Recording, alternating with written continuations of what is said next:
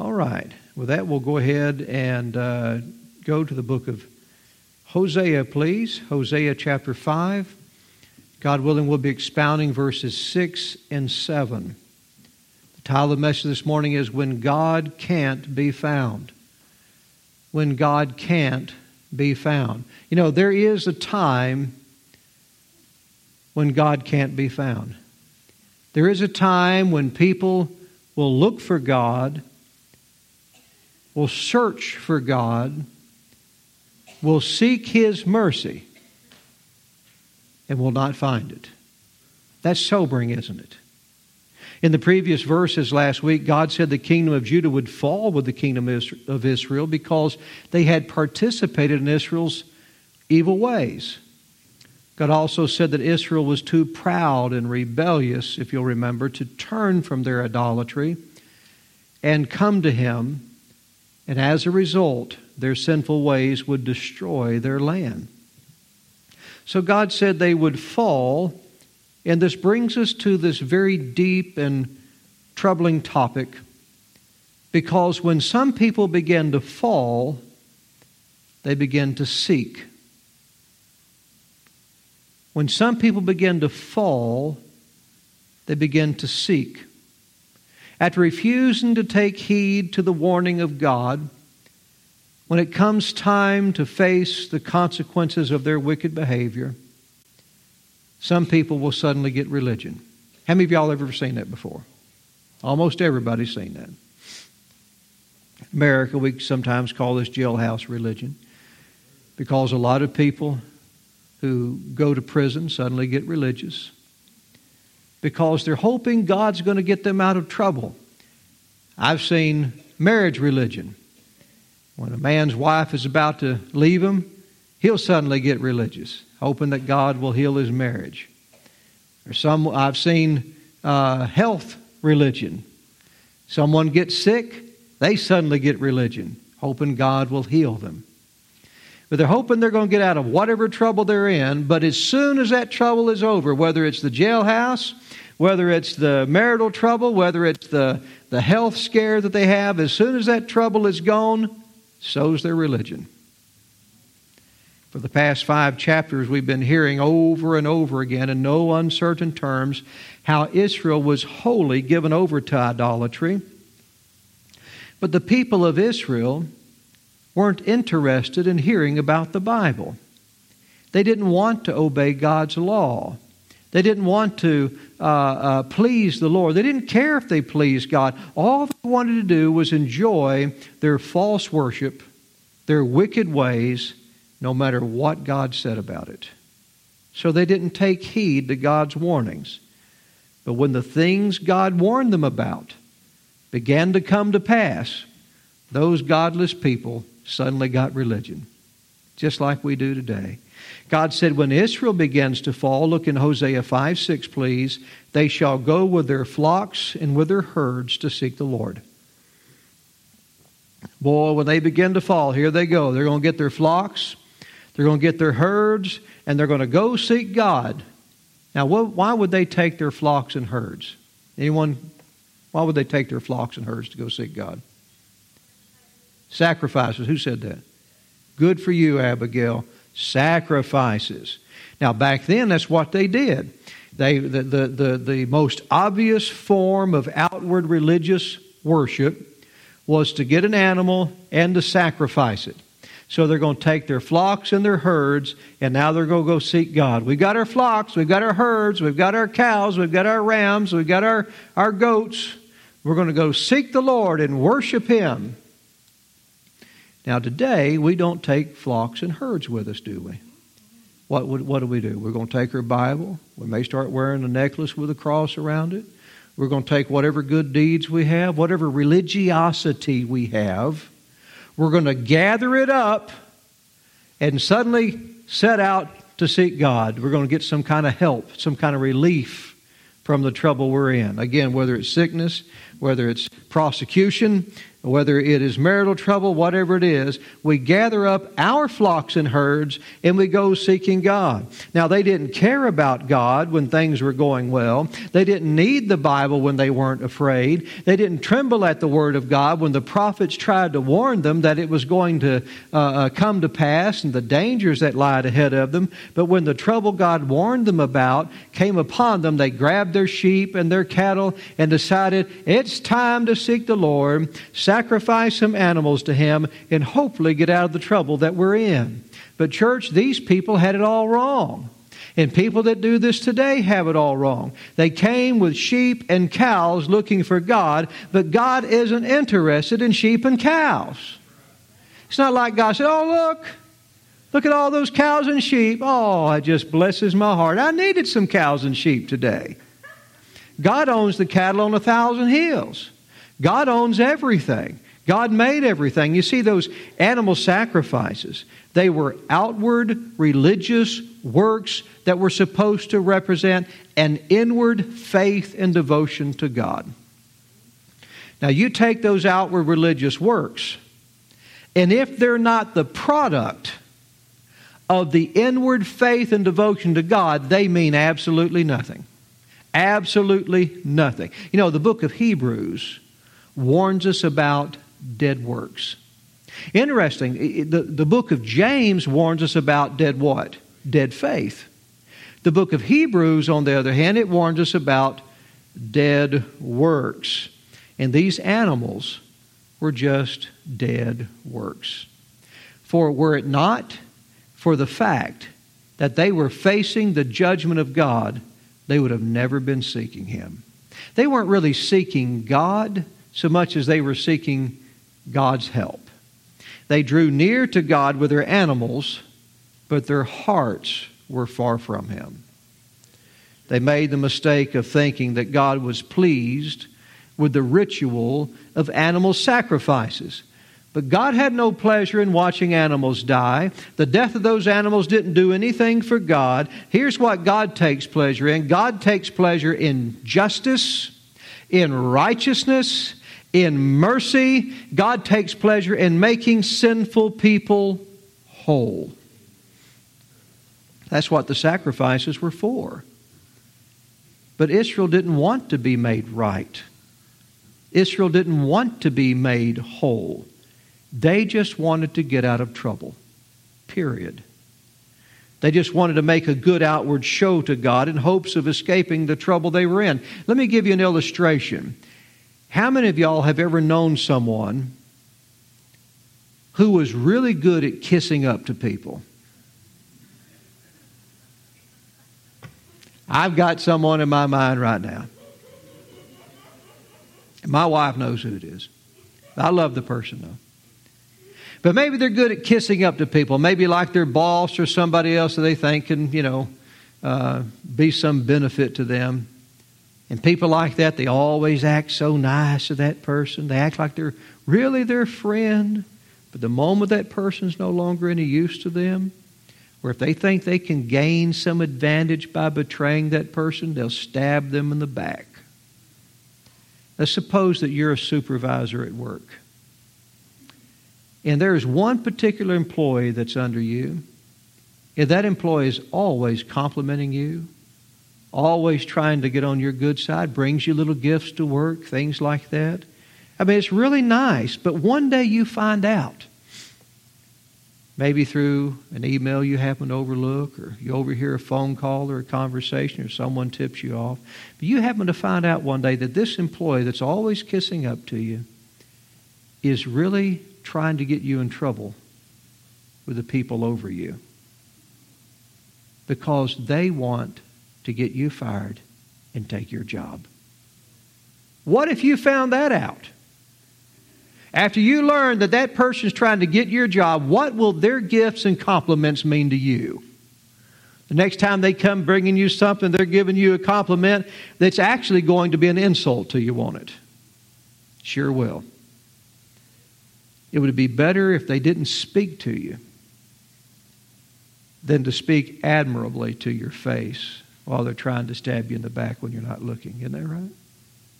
You know, that's the type of people these Israelites were. That's the type of people that we have today who gather their religious works and go seek God's face just because they're trying to get something out of them, not because they care anything about Him. And God knows people's hearts, and He knew this is the way the Israelites were. You may not learn about a person trying to get your job until it's too late. But God knows a person's heart inside and out. He knows who's real and who's not. Sometimes they say, oh, what about these people off in the jungle over here that have never heard about God? How can He let them die without hearing the gospel? God knows those people inside and out. He knows who will believe, who will not believe. He knows who cares about Him, who doesn't. God knows. And God knew the kind of people these Israelites were. Like the person trying to get your job, they were bringing gifts to God, but the gifts were an insult to Him. Because He knew it was all an outward show that was put on by people who didn't like Him. So their sacrifices served no purpose at all. They were like a man giving his mother flowers, not because he loves her, but because he wants to borrow money from her. Every now and then, if there's some pretty flowers outside, little wildflowers growing, I'll go pick some and I'll give them to my wife. I'll give some to my mother. Sometimes I'll give some to Allison or Leah or Shiloh. I'll pick them little flowers and give to them. What if I brought my mother flowers? I said, here, these are for you, Mama. She said, thank you, son. I said, you're so welcome. Yeah, have you got $5? Little low on cash. Well, every time she saw me bring a flower, she'd be grabbing her purse, right? That's the way these people were to God. The sacrifices had no purpose. They have the appearance of righteousness, but they're filled with rottenness. Write down in your notes, your margin, Isaiah chapter 1, verse 11. Isaiah chapter 1, verse 11. God asked this question to the people of Israel. He says, to what purpose is the multitude of your sacrifices unto me? What purpose? He says, I am full of the burnt offerings of rams and the fat of fed beasts, and I delight not in the blood of bullocks or of lambs or of he-goats. You think, well, God, you told them to offer these sacrifices. What do you mean you don't like them? It's not about the animals. God doesn't take pleasure in watching animals die. He doesn't take pleasure in the empty outwardness of religion. God wants you to know Him and serve Him from the heart. It's man that looks on the outward appearance. Here's a kingdom truth. God is not impressed with the hypocrite's religious activities. God is not impressed with the hypocrite's religious activities. You can start going to church. You can enroll in a Bible study. You can get involved in the church when times are bad. And you may be able to impress people, but God knows if you're truly sincere in serving Him. And if you're not, then all you're doing is just gathering your herds and flocks and seeking God. Hosea said, they shall bring their animals with them, seeking the Lord. Look back in your text. But they shall not find Him. God will not be found by a person who is seeking Him in vain. God is not the divorce God. God is not the hospital God. God is not the jailhouse God. Can God heal a family? Yes, He can. Can God heal a body? Yes, He can. Can God forgive a person and set him free from jail? Yes, He can. But those are the byproducts of things. We should know and love and serve God no matter what. Job didn't get healed from his sickness, at least for a while. Job lost his children. Job lost his friends, his respect, his own personal health. And then Job said, though He slay me, yet will I trust in Him. That's the heart of a man who truly wants to know and serve God. Though He slay me, yet will I trust in Him. He says they'll not find Him. They will seek God, but they will not find Him because God's not going to accept gifts from hypocrites who really do not want to please Him. Hosea said, look back in your text, He, that is God, hath withdrawn Himself from them. Now this should make all of us have a deep admiration for God. Because a lot of times we get the idea that God is like some old man, some old grandpa that you can manipulate. You can go to old grandpa and you can talk him into anything. You can get your way with old grandpa. When times are tough, old grandpa will be there for you. But God says right here that He has withdrawn Himself from them. That means they're out seeking Him, and God says, nope, I'm just going to go over here. I'm going to let them wander around with their cows out there, sacrificing everything, and I'm not anywhere around. I'm not interested. I'm nowhere around. I've pronounced my judgment on them, and my judgment is going to fall. Reading this should make us all very afraid of failing to take heed to God's warnings. It should make us realize that you can't put on some cheap religious act for God and talk yourself out of trouble, maybe like you've done so many times before with your parents, with your grandparents, with the law, with somebody else. God sees right through all of that. Here's the kingdom truth. God is merciful. God is slow to anger. But once God releases the arrows of judgment from His bow, He does not call them back. God says, I warn you. I warn you. I warn you. I'm warning you. And once He releases that arrow, it doesn't come back. These people were like a rat trying to escape the trap after the spring had already sprung. You see? They're like people who will try to argue with Jesus. Jesus told us about these people who after He comes back, after the resurrection, they're going to stand and argue with Jesus about why He should let them into His kingdom and not send them to hell. Lord, Lord, have not we done all of these things? In Thy name, we taught in Your name in the streets. We did this, and we did that, and we did the other. After their life on earth is over, and Jesus will say, I never knew you. And listen, when Jesus says, I never knew you, you know what He's also implying? It's too late for you to know me. I never knew you, and it's too late for you to know me. It's over. The time to escape the trap is before you eat the cheese. The time to know God is before you die. The time to escape the lake of fire is before you reach the great white throne judgment. There's some people who believe that everybody will eventually go to heaven. Y'all ever heard of that belief? Some people believe eventually everybody's going to be able to go to heaven. Eventually we'll all spring out of purgatory. We'll all pay off the residual crimes that we have and the sins that we've done. And eventually we'll all pop out clean and pure and white, and we're all going to live forever, and nobody's going to live forever in the lake of fire. But the Bible is clear that once God's sentence is passed, God's judgment will surely follow. Don't make the mistake of thinking that you can waste your life living for this world and then somehow talk God into sparing you after you die and stand before Him. Don't think that you can live an ungodly life here on earth, even as a Christian, and somehow skip the part where we reap what we sow. You won't. Hosea said, verse 5, they have dealt treacherously against the Lord. They have dealt treacherously against the Lord.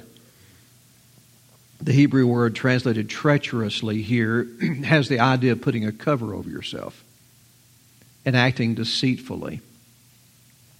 These people that dealt treacherously against the Lord, they cloaked themselves, they covered themselves in faithful Jewish clothing. But hidden behind that cover was unfaithfulness, deceit, idolatry, and corruption. They dealt treacherously to God like an unfaithful wife, making herself look to be so faithful. But on the weekends when He's gone, At night when he's at work or whatever, she's being the unfaithful spouse. They've dealt treacherously. Look back in your text. For they have begotten strange children. They've begotten strange children.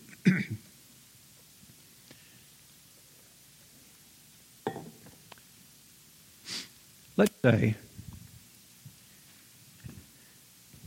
that you have two married people. And suddenly, the wife becomes pregnant.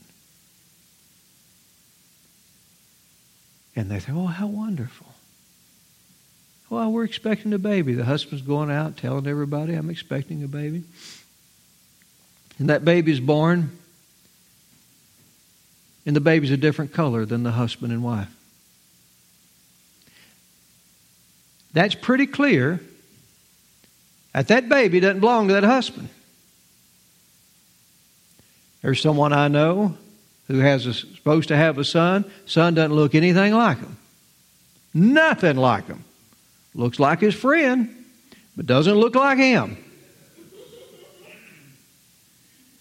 And we're all thinking, that baby doesn't belong to that man. That's what God said happened with Israel. She's given birth. She's supposed to be my wife. Under this covenant relationship that I have through Moses' law and the sacrifices and the tabernacle and the promises I've given them. But my wife Israel has given birth to somebody else's child. She's given birth to strange children. Now you think of that as a country giving birth to strange children. It's like a married woman who gives birth to a child that belongs to another man. That's how Israel made love to idols and had begotten a generation of children who did not know the Lord, who did not look like the Lord their Father. You see? Oh, how I think of America when I read this. How I think of all the times I've heard professing Christians missing church on Sunday so they can go watch their children play sports. We cloak ourselves in God's apparel and then we set other gods before Him. We are the generation who pursued higher education for children. I was up to here with hearing someone, you need to get yourself an education. You need to go to college. You need to do this. When we should have been pushing righteous living and a good Bible education. We are the generation who taught children to tolerate sin in the name of diversity. We are the generation who allowed the courts to remove the Bible from our schools. We are the generation who allowed the killing of unborn children in what should be the safest place in the world for them, in our land, in their mother's wombs. We are the generation who accepted the false religion of atheism in our public institutions, allowed it to be taught. And now, is there any wonder why our children don't look like our Heavenly Father, but look like the world instead? We played the harlot. And America has begotten strange children unto God. And now America is filled with those strange children. And God said, because you've done this, look back in your text, now shall a month devour them with their portions. Now shall a month devour them with their portions. In other words, a short time is going to devour what it took you a long time to save up. A month will devour them with their portions, with the portions they have stored up. After the tragedy of 9/11, both Democrats and Republicans, they stood together in Washington and they sang God Bless America. Do you know what was happening then when they were singing God Bless America? People were afraid. And because they were afraid, I mean, they had never seen airplanes no longer in the skies. They had never seen their buildings collapse in New York like they had. People were afraid. And because they were afraid, they were bringing their animals, seeking God. It was empty, religious worship, no different than what Israel was doing, bringing their flocks and herds. But as soon as the fear was over, they went right back to their godless shenanigans in Washington. God said, a month shall devour their portions. America has amassed a tremendous amount of wealth and power and technology and security over the past 200 years. It took our forefathers a lot of blood, sweat, and tears to bring this nation to what it is today. But once God's judgment comes, it won't take long to lose what it took so long to gain. A month shall devour their portions. That's what God is saying. And when that time comes, all the sacrifices in the world won't stop it. When that time comes, people can join hand in hand in Washington. When that time comes, people can gather all their empty religious works and they can get their jailhouse religion and they can seek God to spare them from what they've sown. But all the sacrifices in the world won't stop it. Once God releases His arrows, He never calls them back. The time to repent is when you hear the warning of God.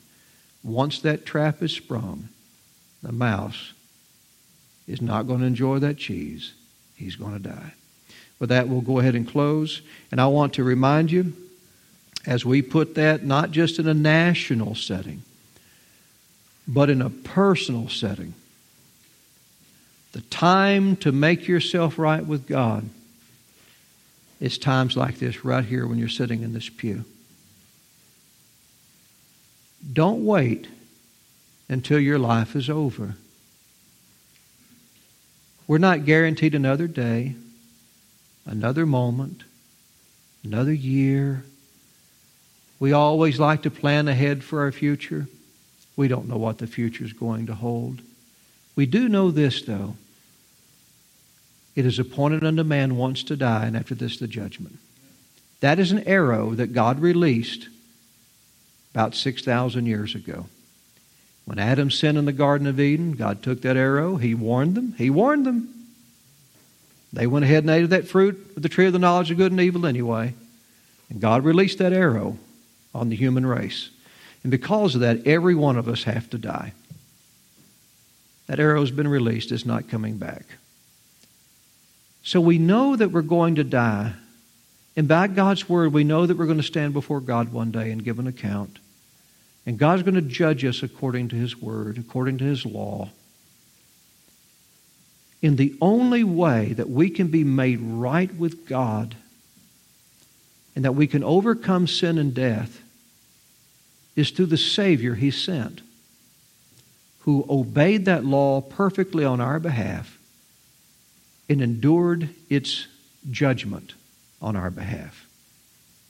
On the cross, Jesus stood before God as you, as a sinner, and was condemned in your place, so you could stand before God as Jesus in His righteousness, accepted in His merit by God's grace.